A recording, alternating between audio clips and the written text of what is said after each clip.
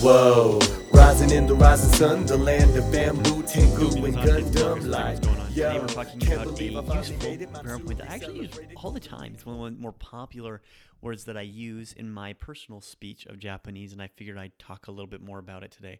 And that is the term Masaka.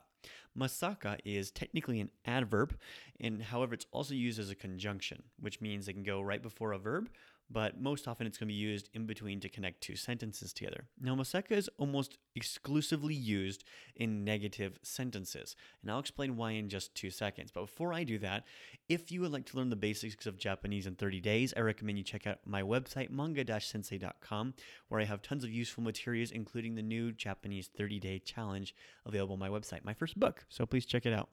With that, let's talk a little bit more about Masaka. So Masaka is interesting, because it means I can't believe that. In other words, whatever it's modifying in the sentence, it's setting that you didn't believe that something would become reality. So for example, if people will tell me all the time, "Yatto nihongo hanashite kimashita," I am now able to speak Japanese. And a response to that is, good job. But another way to say that question or make that statement is, Masaka nihongo nante hanaseru to omoenakatta. So Masaka, I don't believe that, and then that has a negative sense. I don't believe that. So we're using that almost as a sound word similar to yappari. Now, a lot of people may know yoromo, which has a very similar meaning. However, the main difference between yomoya, I don't know where yomoro came from. Yomoya and Masaka is that Masaka is used, can be used by itself, or yomoya has to be used at the beginning of the sentence as a conjunction.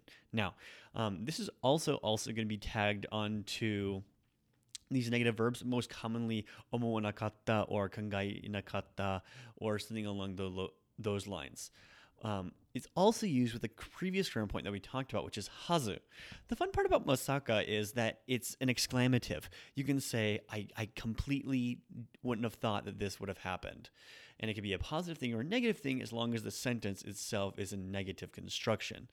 So, for example, if I wanted to use it in a negative way, Masaka tatsumaki ga kuru nante omou nakatta. I would have never thought that we would have had a tornado. Now, it's a negative thing. I would have never thought. Now, if I use it in a positive light, Masaka, Oxford ni nyugaku suru nante hazu ga nai desho. Shikashi, dekita yo. I would have never thought that I would have gotten into Oxford. But wouldn't you believe it? I got in. So all of these sentence constructions are going to be, won't you believe it? You can't believe it. And I'm making that statement from my personal area of information, okay? With that, though, I will sign off. Thank you again so much. I really appreciate all the help and insight that people have given into this podcast. We're trying to make these episodes a full, distinct 5 minutes. So if you have any other questions about Masaka or any other of the grammar points that we'll be talking about this week, please make sure to visit our website.